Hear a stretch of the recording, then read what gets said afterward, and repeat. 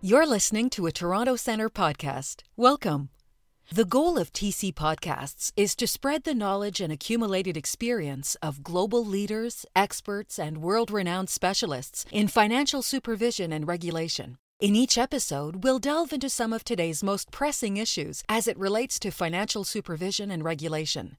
The financial crisis, climate change, financial inclusion, fintech, and much more. Enjoy this episode.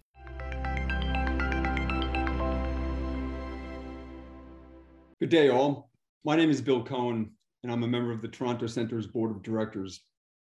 I have the real pleasure of moderating today's panel discussion on payment systems, financial supervision, and inclusion in the digital age. I also have the distinct pleasure to welcome our two guest speakers today.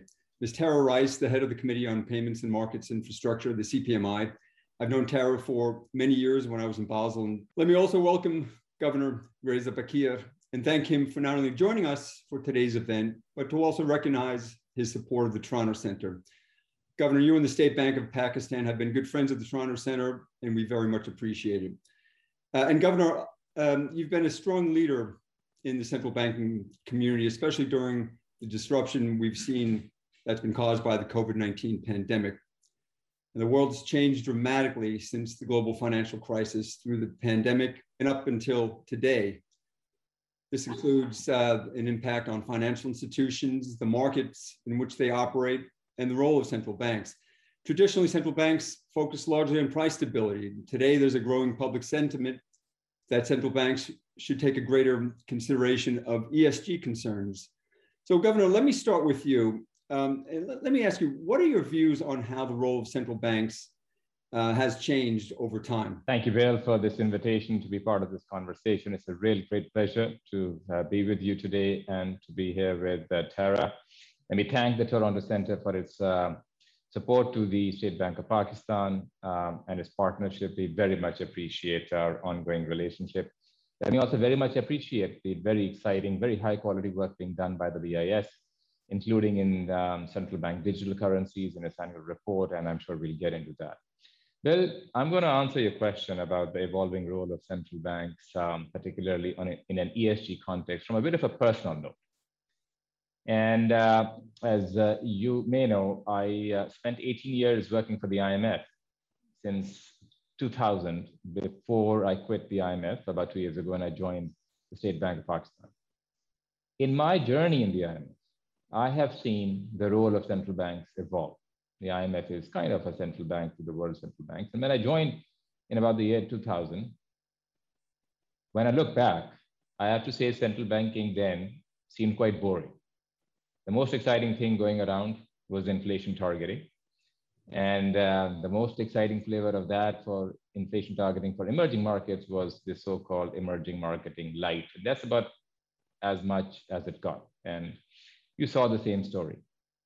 To me, the first bit of innovation for central banking came during the global financial crisis after the collapse of Lehman.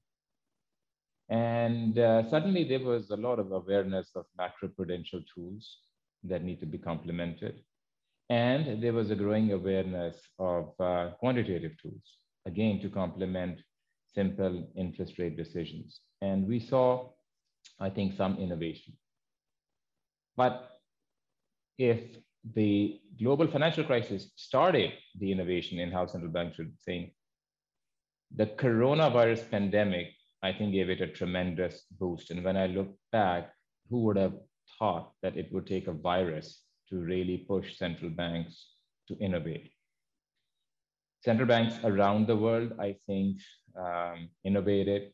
They deployed new tools, and certainly the State Bank was no exception. In a country, the fifth largest country in the world, a country where poverty is quite high, a country where there's a lot of urbanization with people living in congested places, a country where public health facilities are not the best in the world. When COVID started, we could have been hammered by it. We had all the conditions where it could have been a catastrophe. Faced with that, we had to innovate. And when I look back, there are three lessons that I take away from the Central Bank of Pakistan's experience. I think first, Bill, is the importance of having a wide arsenal for a central bank, a wide set of tools to combat such crises.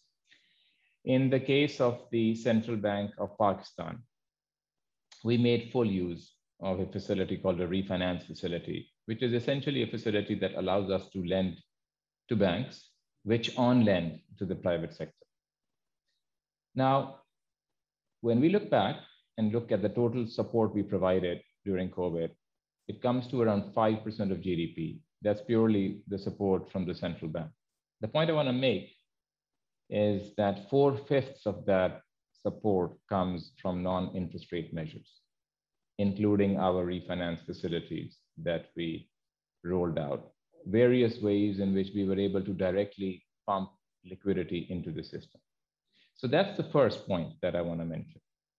The second point that I want to mention, that for a country like Pakistan, one of the lessons that I take from the COVID experience is that the S in the ESG is very important. All of these, the three letters, all of them are very important. But given where Pakistan is in its social and economic development, the S is particularly important. And I want to tell you how we try to incorporate the social dimension for our goals. We introduced a scheme that was directly targeted at preventing layoffs. You can always argue that even interest rate cuts, even the other measures are going to support businesses and therefore prevent layoffs. But we rolled out a refinance scheme where the banks could only lend the money at concessional rates to businesses if the business is committed to not lay off workers. And we could check that either because a lot of banks were handing the salary disbursement of the businesses, or we would require affidavits from the private sector given to the bank to demonstrate that they would use this money for not laying off people. And that's one example. Another example is a refinance facility, Bill, that we rolled out directly targeted to provide capital for those businesses seeking to build hospitals and importing ventilators or setting up medical facilities to combat COVID.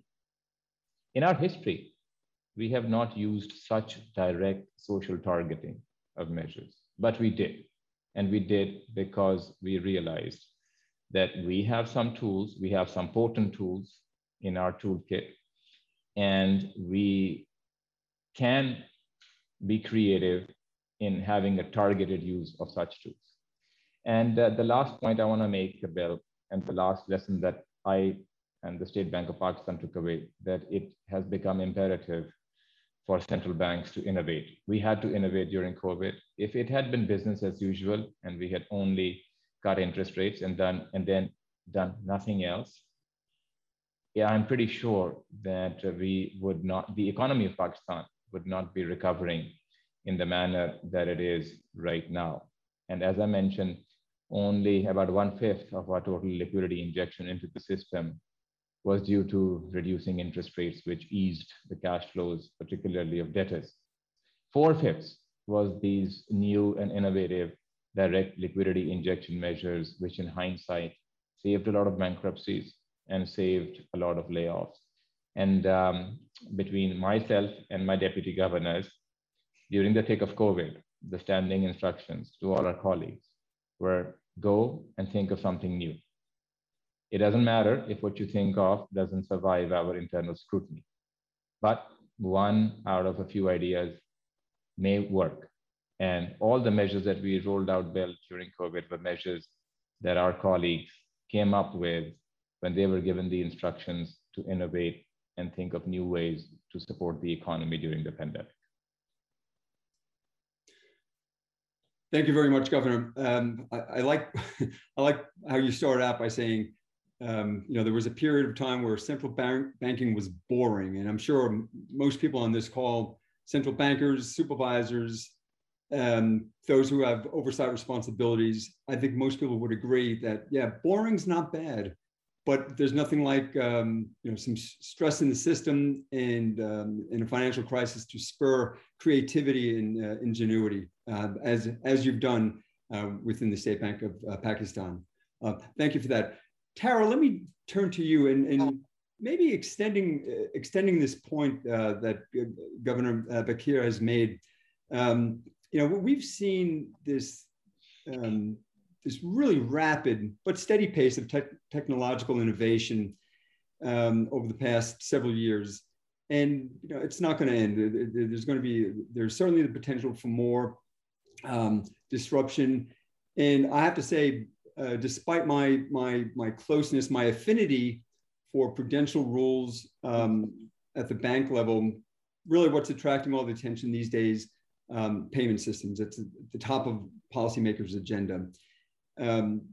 The BIS and the central banking community have taken a leading role in shaping policymakers' response to this, what some people call disruption.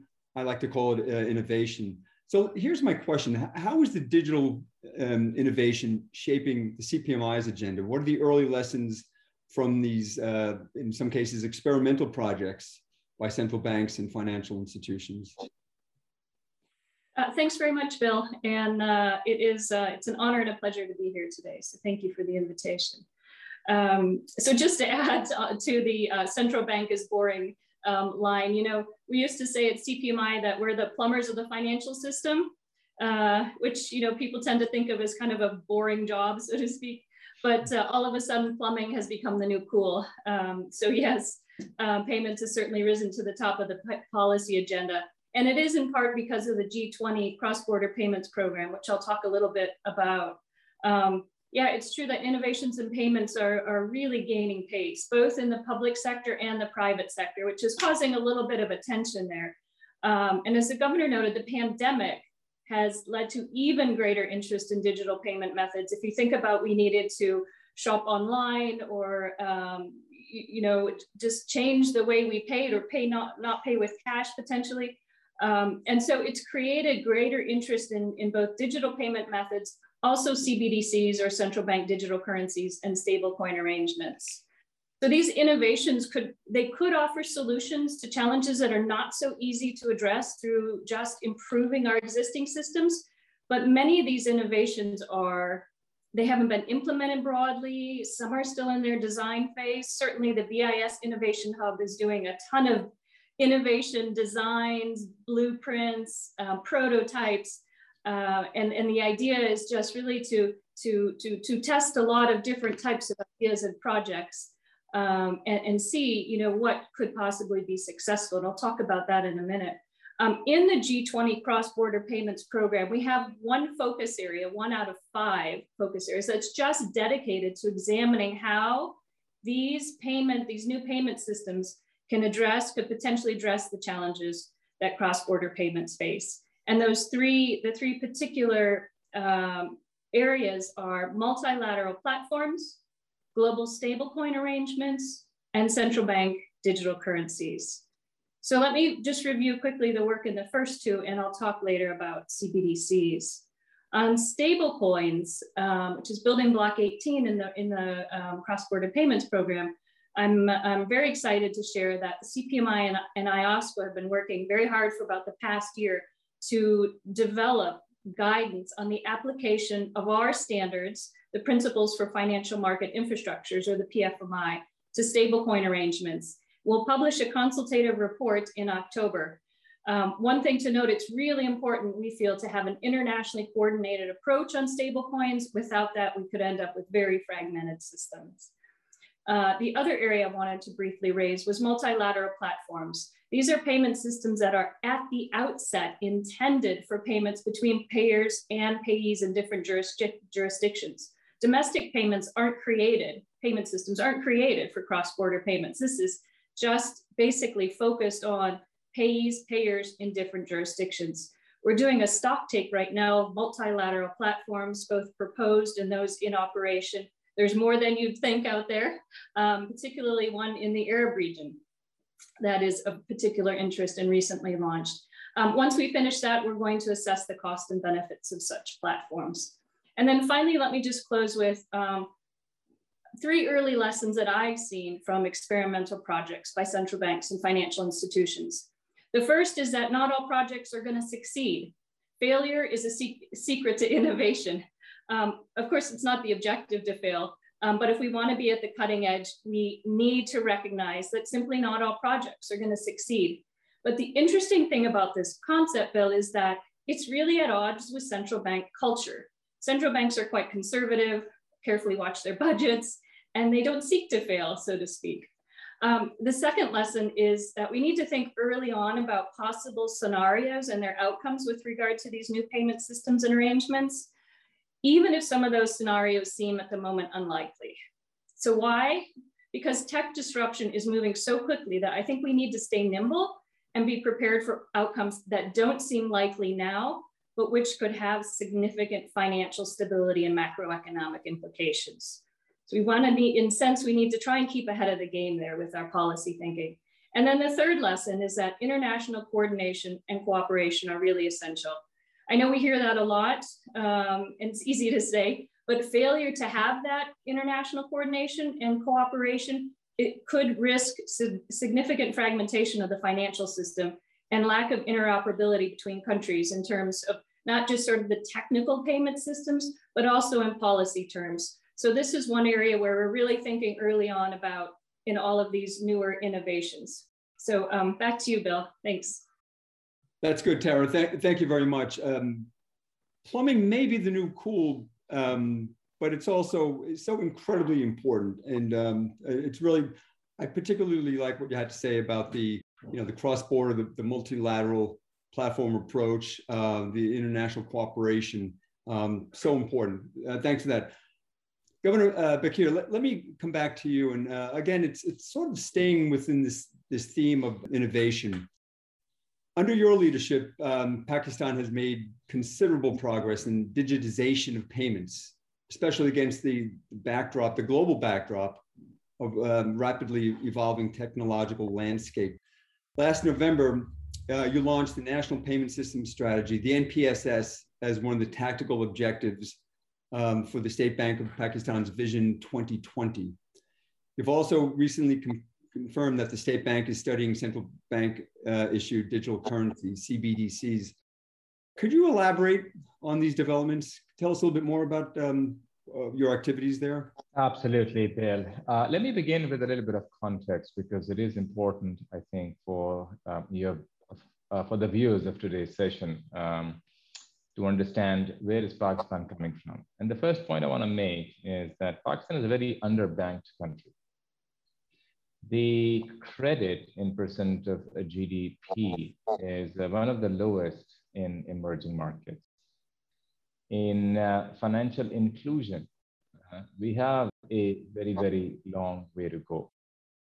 And particularly when you talk about the underserved areas in the system, women, the agricultural sector, SMEs. I mentioned Pakistan is the world's 5th largest country by way of population. There are only about 180,000 SME accounts in the entire banking system. It's a stark illustration of how much we need to persevere on the agenda of financial inclusion. So this is the context of the Pakistani financial system. Now, for us, all the work that we are doing is driven by our goals. And our goals, I think the BIS put it very nicely in its recent annual report piece on central bank digital currencies, is to have an open, a safe, and a competitive monetary system. And we're working on all 3 areas. And the work that we're doing on studying central bank digital currencies fits as part of that. Now, a couple of years ago, we launched the National Payment Strategy. I'd like to appreciate the role of the World Bank that helped us with it. And one of the key landmarks in this strategy is the rollout of a faster payment system called Rast. Rast is the Urdu word. It means, it comes from an expression, Rahe Rast, which means the direct way. It also has connotations of something that is simple and easy. And we are extremely excited about the launch of Rast. We have already started the bulk to individual payments and are now working on the person-to-person payments. And our goal with Rast is that it will give a jolt to our agenda on financial inclusion, that it will also get some fintechs to work in the space of reaching out to all of these areas that are currently underserved by our banking system. Our first goal right now, Bill, is to roll out Rast very quickly and in a manner where everybody is fully integrated, and we are also doing all the cybersecurity type work that has to be a prerequisite. In parallel, we are studying the pros and cons of central bank digital currencies. Pakistan is a country where certain basic things that are taken for granted in the West are a struggle, such as a literacy rate, such as a very large rural population, which struggles even to have a bank branch nearby. So it's quite difficult to think that cash is going to no longer be needed in particular sections of the society. It will always be needed. But I see evolution where the State Bank of Pakistan continues to innovate and push. Rast is one such step. Then study central bank digital currencies, and particularly with the perspective, as I mentioned earlier, whether there is room for us to innovate there without compromising on other key objectives that we have. So we are very closely studying what other central banks are doing on central bank digital currencies. I myself follow the BIS publications very closely, but our number one goal right now is to complete the rollout of Rast, and particularly the person-to-person part of the payments, which we think will give a jolt. Maybe I do want to mention a couple of other very important initiatives that we're doing, all in the spirit of digitizing payments. One is remote onboarding of customers of banks. Pakistan, because of not a very high penetration of bank branches and for other reasons, deposit creation and getting people into the banking system has been a challenge. We are just about to launch remote biometric verification, which is an app, an API being developed with our central identity card database, NADRA, that will allow the 5 pilot banks which are in this program to be able to remotely onboard bank customers by being able to go to peri-urban areas, even rural areas, and using this app, which can be used on a cell phone or an iPad type device to do the biometric. Very excited about that. We've already done one initiative to remotely onboard overseas Pakistanis into our banking system. This is called the Roshan digital account. Roshan is an Urdu word which means light or bright, and to signify that Pakistan's economic future, we believe, is bright. We want our overseas Pakistanis to participate in our banking system through the banking system and not through the informal ways such as Hundi and Hawala. Roshan digital accounts made it possible for the first time for us to remotely onboard overseas Pakistanis. The same identity verification is done through video capture, through scanning of passport and identity cards, all of which is verified by our NADRA database. And in a period of about 11 months, we have been able to remotely onboard 200,000 overseas Pakistanis who have proceeded to send about $2 billion through this banking channel. Now imagine, a lot of this money may have been coming in through other informal ways. A lot of it is new money. And so it serves our goals of using digitization to contribute towards a brighter economic future for Pakistan. The last bit I'll mention is the work we are doing on regulations to make it easier for people to use digital forms of payments, point of sale machines, QR codes. We've recently announced that we are moving towards a single standard for QR codes that we think will help. We're having a bit of a technical difficulty at the moment with Dr. Pakir. Tara, let me certainly stay on the subject of digitization and CBDCs, central bank digital currencies. I'd like to stay on that topic. You mentioned earlier the importance of working together on a cross-border basis and how that really has the potential to increase the efficiency of the payment system. And you were, I believe you were echoing the main conclusion of a joint report that was released last month by your committee, the CPMI, the BIS Innovation Hub, the IMF, and the World Bank. Can I ask you to elaborate on the challenges, the opportunities that are posed by CBDCs, so the challenges, the opportunities to the financial system, and how they could really help us achieve more transparent, more inclusive payment services, particularly cross-border payment services? Thanks, Bill. Many thanks. I am very happy to talk about that report. It was an example of great collaboration. There were a number of authors, as you noted, the Hub, CPMI, IMF, and the World Bank, which really allowed us to bring in a variety of views and sort of early thinking on international or multi-currency CBDCs. So we've said before that today's cross-border payments have 4 primary challenges. They're costly, they can take up to a number of days. They're not very traceable or transparent, and in some cases not widely accessible.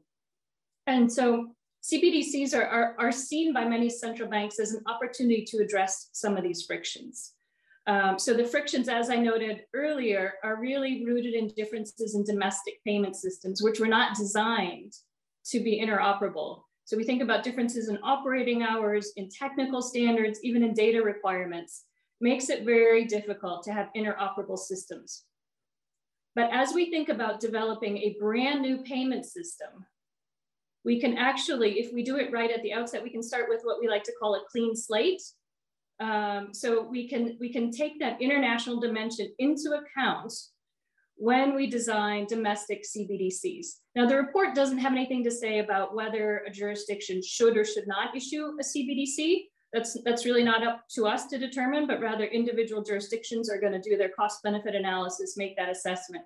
But rather, we want to add to the conversation by thinking about, okay, what can we do to commit to interoperability, to foster consistent standards, to coordinate on CBDC designs. And when we can do that, we really can start with a system that could be at the outset interoperable. Now, there's a number of different models of interoperability, so to speak. And in the report, we outline 3, ranging from just simple basic compatibility between individual CBDCs to, if you think at one end of the spectrum, to the establishment of one single multi-CBDC system. There's no right or wrong answer. They're just different models and different ways to consider them. And as I noted, as these are really under development, some of these ideas are really theoretical. We don't really know what the right answer is. We have a lot of work to do on this, and we'll be doing more work on CBDCs. So the other focus of the July report, and I'll just add one more point here, was to consider the range of macro financial implications of the international use of CBDCs. So what happens if there's widespread use of one currency CBDC and there's potential currency substitution?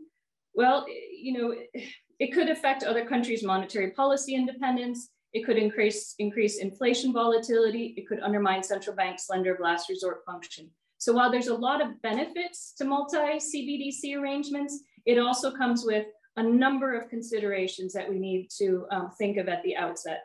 So the main point of the report is really to outline that careful design of CBDCs could really help mitigate potentially like adverse macro financial implications. It could start with a clean slate, but we need to, again, start with that coordinated approach at the global level so that we can meet the needs of all countries and that we can adopt these, in a wide manner.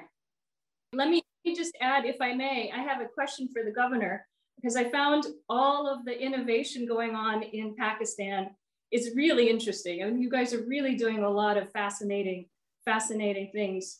No central bank has an unlimited budget. There's trade-offs everywhere. And so I'm just curious how you're thinking about the trade-offs between establishing new systems and thinking about CBDC versus, for example, rolling out your fast payment system. Tara, you've hit the nail on the head. This is the trade-offs we are running against every single day.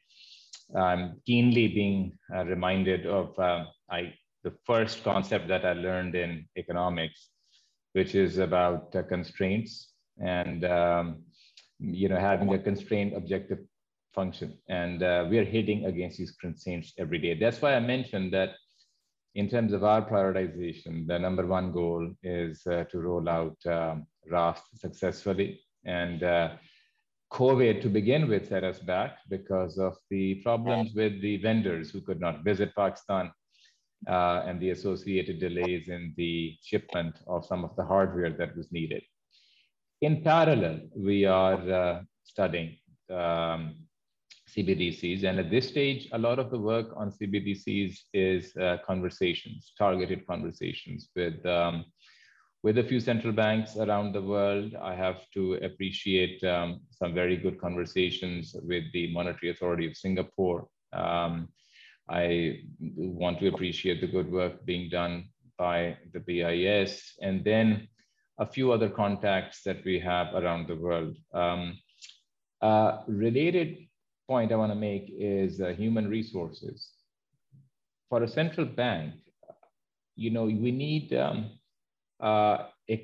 need officers that are not only savvy or knowledgeable about the payment systems aspect of it, for instance, officers working in commercial banks, but we need officers with the central bank tilt.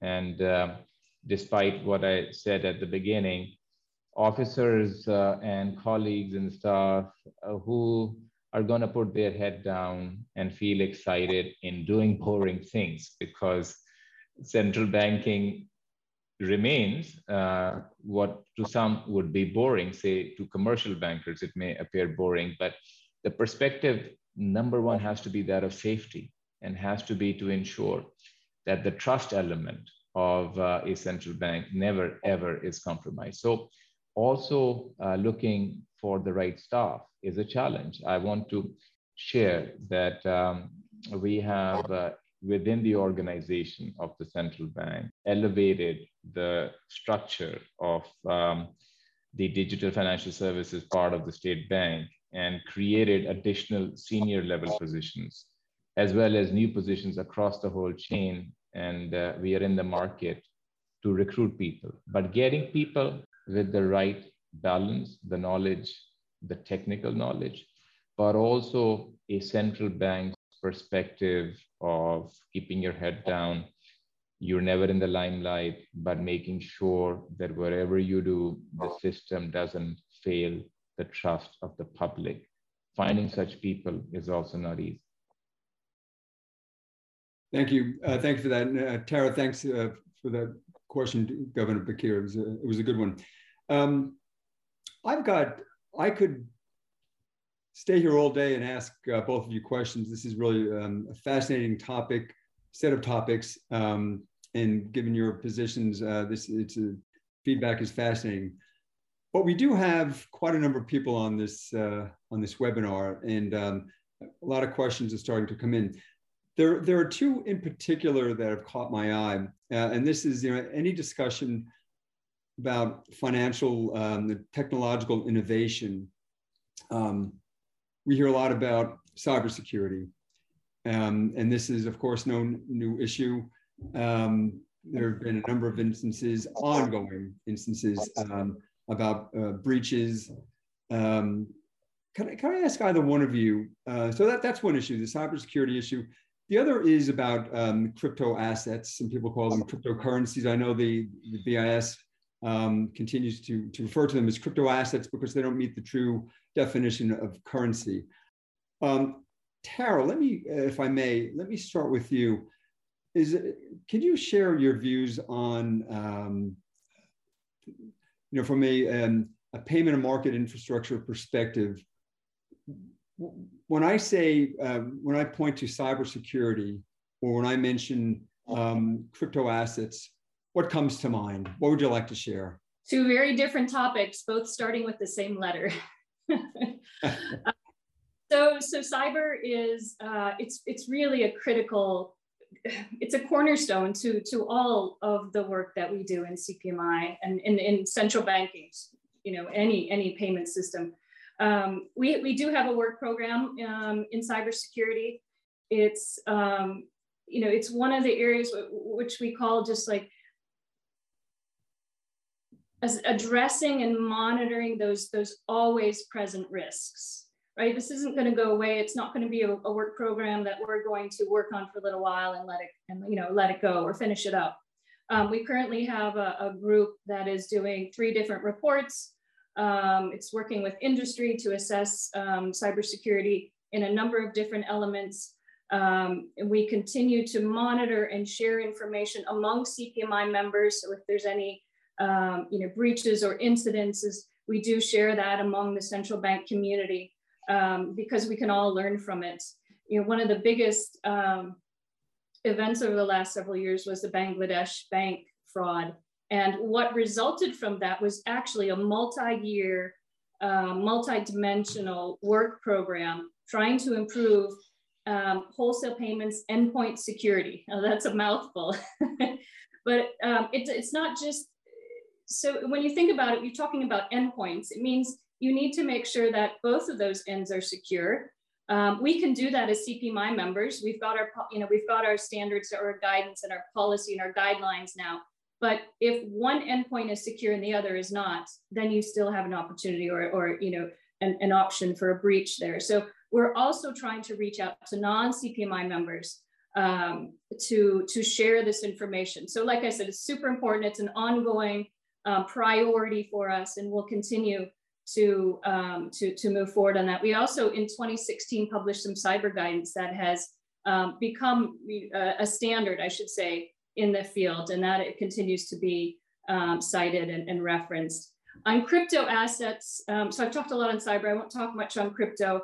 I don't see crypto as a means of payments, and I'm really struggling in the policy space to think about how we separate crypto from stable coins, where we have stable coins that are actually backed by a stable asset. And that, by the way, I don't think that stable coins backed by crypto are stable, just to be clear. So in the policy space, we've got a lot of thinking to do here, where we want to draw that regulatory perimeter, and then how we consider a means of payments, whether that crypto or where that line is. So let me stop there and turn back to you, Bill. Thank you, Tara. Governor, can I ask your perspective? Tara mentioned the Bangladesh affair of a couple of years ago. This has got to be the cyber threat, the cybersecurity threat has to be a major issue for you in the State Bank of Pakistan. What are you doing about it? How do you address this? I could not agree more with what Tara shared, and thank you, Bill, for raising this. I get this question all the time when I talk about digitization, that Governor, if you're doing all of these things, aren't you going to expose us to cyber risks? And my answer is, it always begins with the following observation, that cyber risks are going to be with us. And if anything, they will become more pronounced as we go towards digitization. It is a fact. Therefore, we have to put in more resources towards that. And it is a shared goal between the regulator as well as the end user.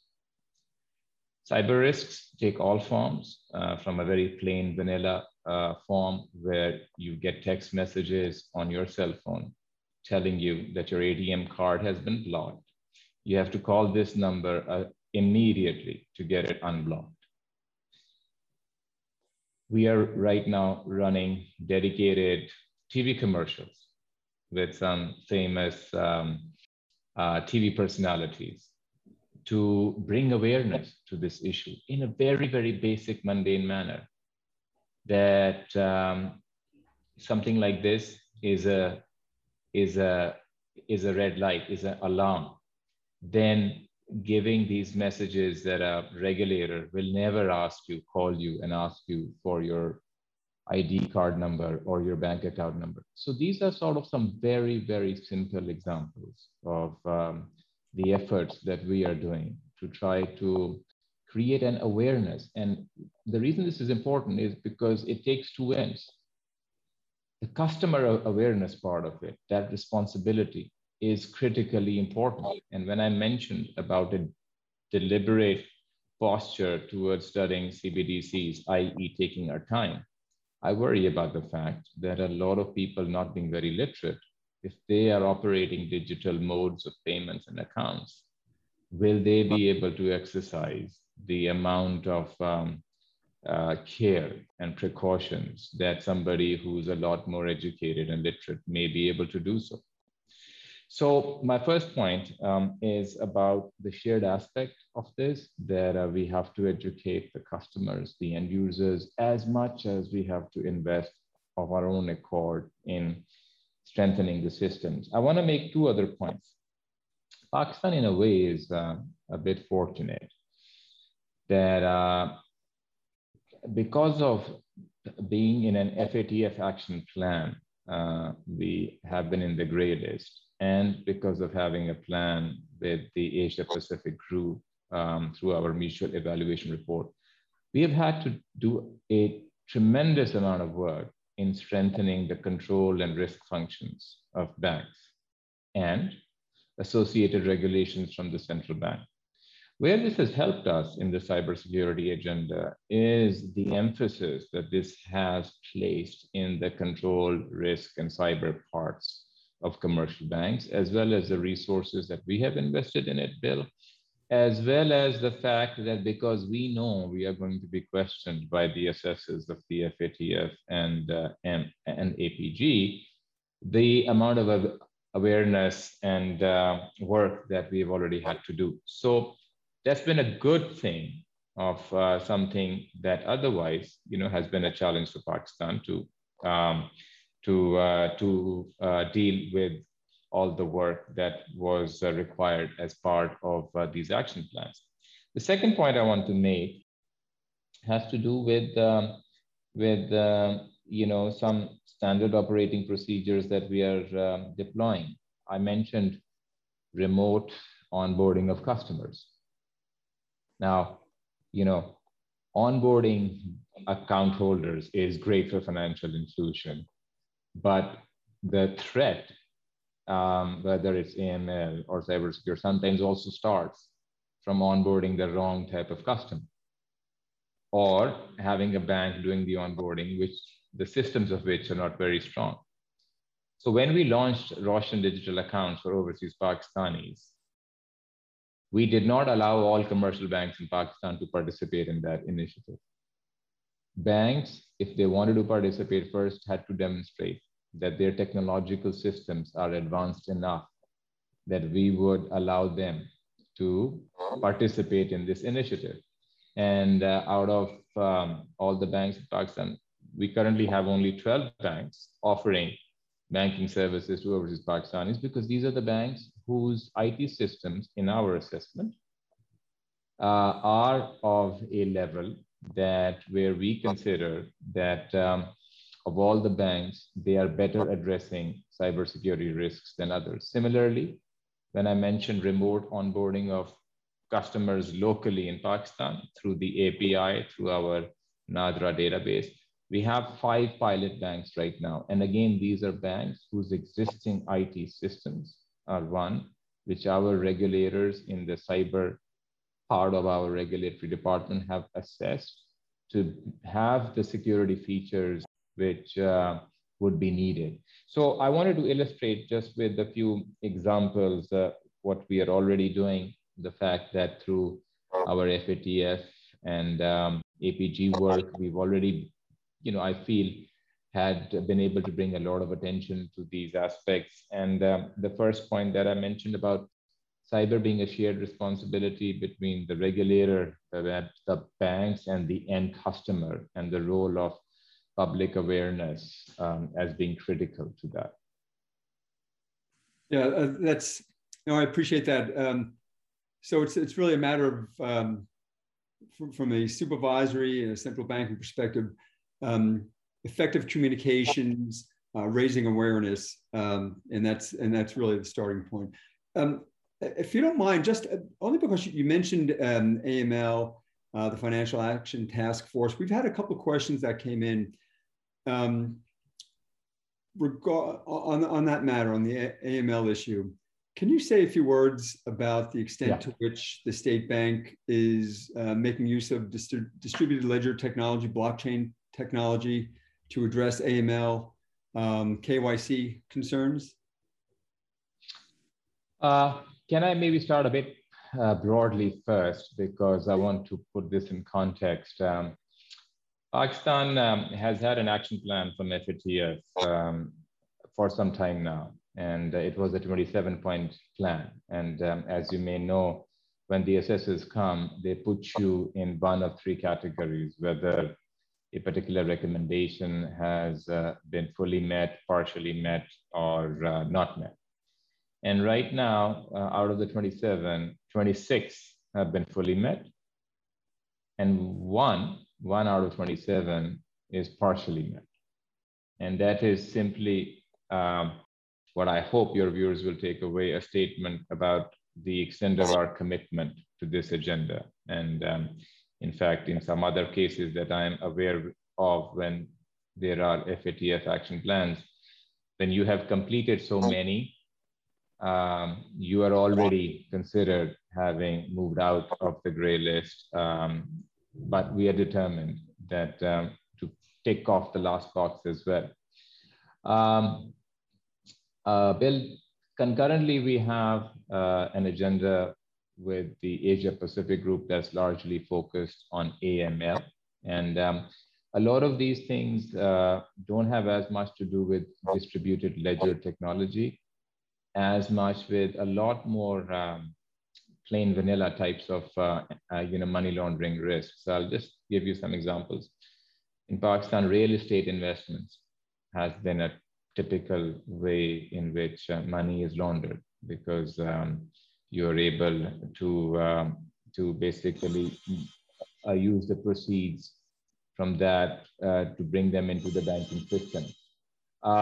So a lot of the emphasis of our work is on such plain vanilla things, rather than what distributed ledger technology, which most is not as much of an issue as some very basic things. Got it. Thank you very much. Bill, could I add just one comment to that? By all means, thanks, Sarah. So we wrote a research paper last year. It's a quarterly review article. It came out in March 2020. And it actually, it supports what Governor Bakir just said about the importance of these FATF action plans, the importance of these mutual reviews. So what we did in this paper is that we looked at the SWIFT correspondent banking data back 11 years, and we put that data to the gray list, as the governor said, to the FATF list of countries that needed to improve their AML CFT compliance. We also put in some indicators for countries that could be seen as tax havens. And we used a number of different variables to kind of pick out what countries needed to essentially improve their compliance regime. What was really interesting was our finding that if you were not high on the list of good compliance, that you lost more correspondent banking relationships, so the cross-country relationships, than other countries, all else equal. What's equally interesting about our results was that if you were on the list for just a short amount of time, if you got yourself off the list by improving your compliance regimes, you were able to reestablish those correspondent banking relationships. So in other words, one of the takeaways I have taken from that is, and I see the governor would like to add something. One of the takeaways is that these regimes that we have, I know that they are costly and I know that there are downsides, but there are some intended consequences of that. And that is that the countries that need to improve their compliance regimes do have that motivation to do so. I'll stop there. Interesting. Governor, please, yes. Yeah, thank you, Tara, for making that point. And it's glad to see that some of our experience fits in with the international experience that you have pointed out.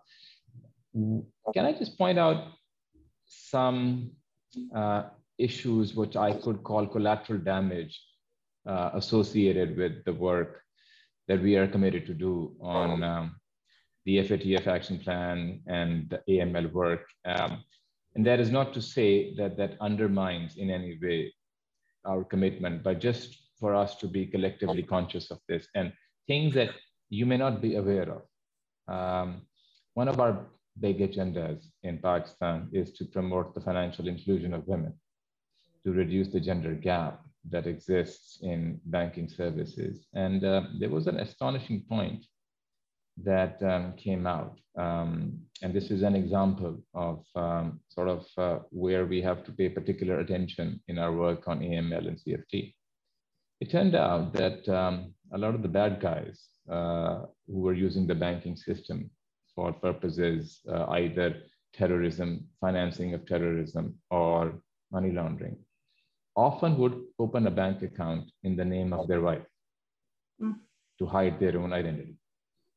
Now, when we crack down as a regulator on banks, and banks discover that a lot of these accounts tended to be so-called housewife accounts, guess what they have done? They have now made it very difficult for a housewife or a woman who perhaps may not have a job to go and open a bank account. And it's running into now our goal of promoting financial inclusion for women.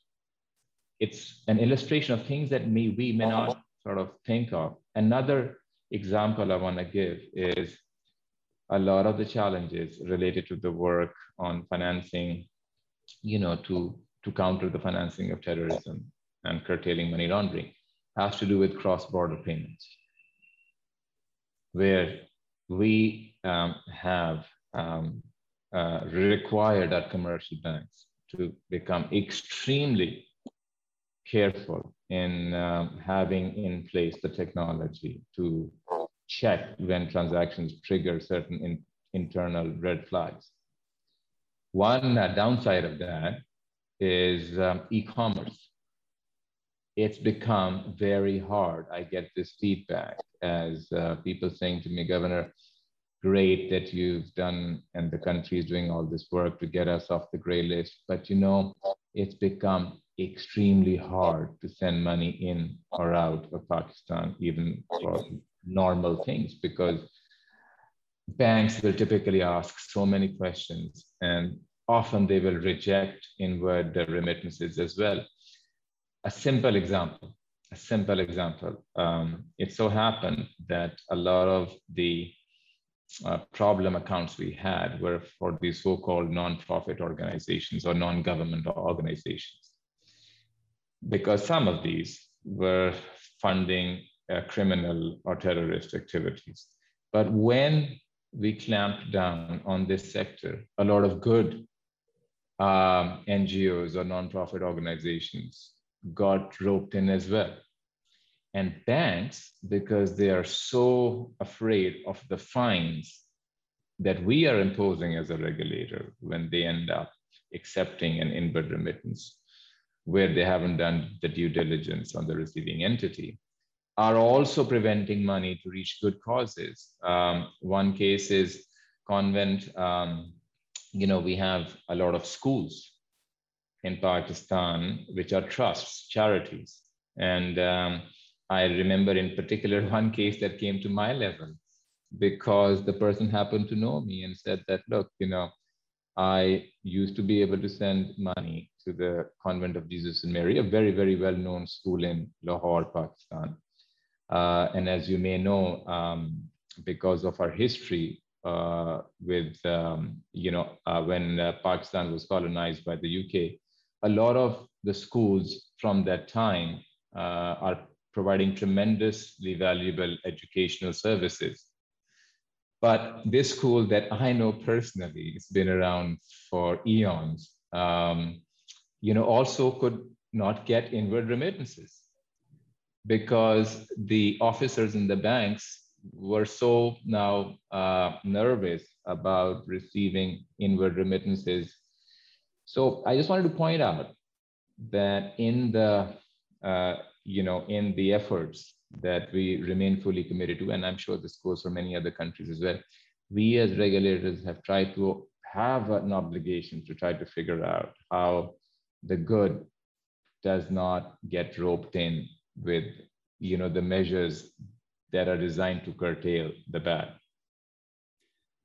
Governor, I appreciate you raising this issue of financial inclusion. This is something I was going to ask you, and I know you personally have spoken publicly about the issue, and I know the State Bank of Pakistan has been quite active in promoting financial inclusion. So thank you very much for raising that.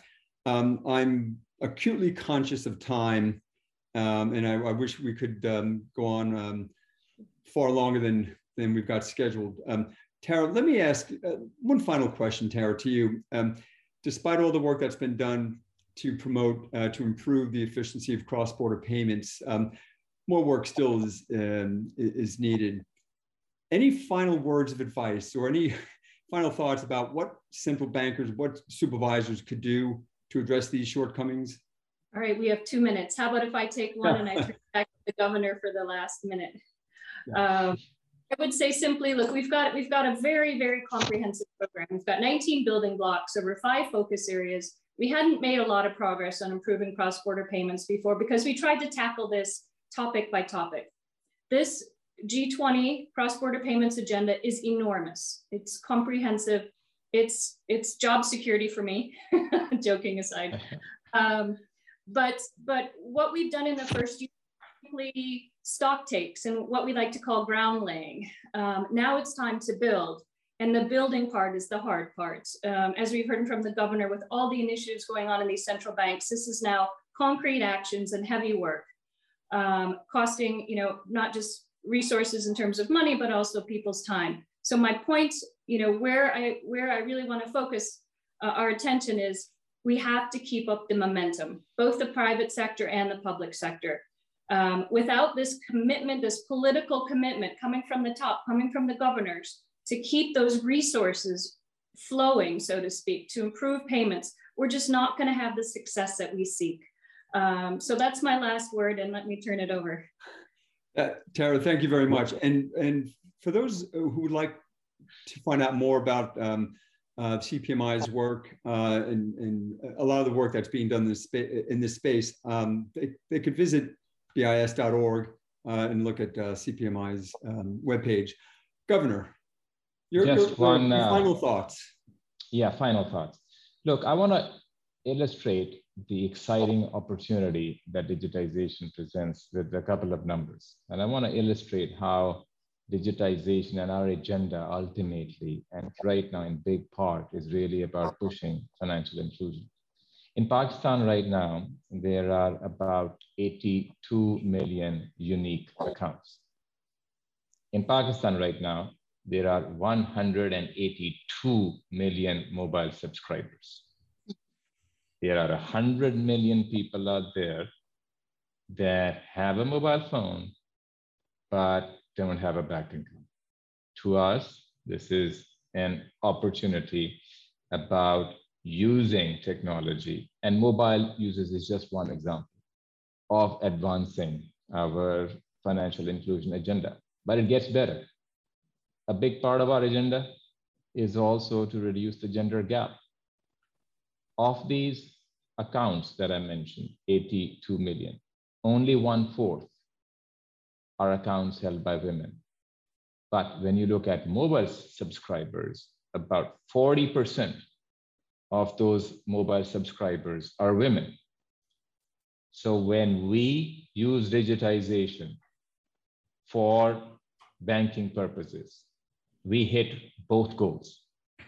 We improve and raise the use of the banking system for transactions, and we proportionally are able to reach out more to the underserved segments of our society. And in this example I gave, women. So that's just an example of why we are so excited in Pakistan about the work we are doing on digital financial services. And thank you, really, Bill, and thank you, Tara. It was extremely useful and informative to be part of this panel. Thank you, Governor. That's an excellent way to conclude this session. Again, I wish we had more time. This has been very interesting. Let me thank both of you, Tara and Dr. Bhatia, on behalf of the Toronto Centre, but also personally, thank you very much for your time today. Your participation in this, I thought it was fascinating and really educational. So thank you both, and thank you all for participating. Thank you, and bye-bye. See you again.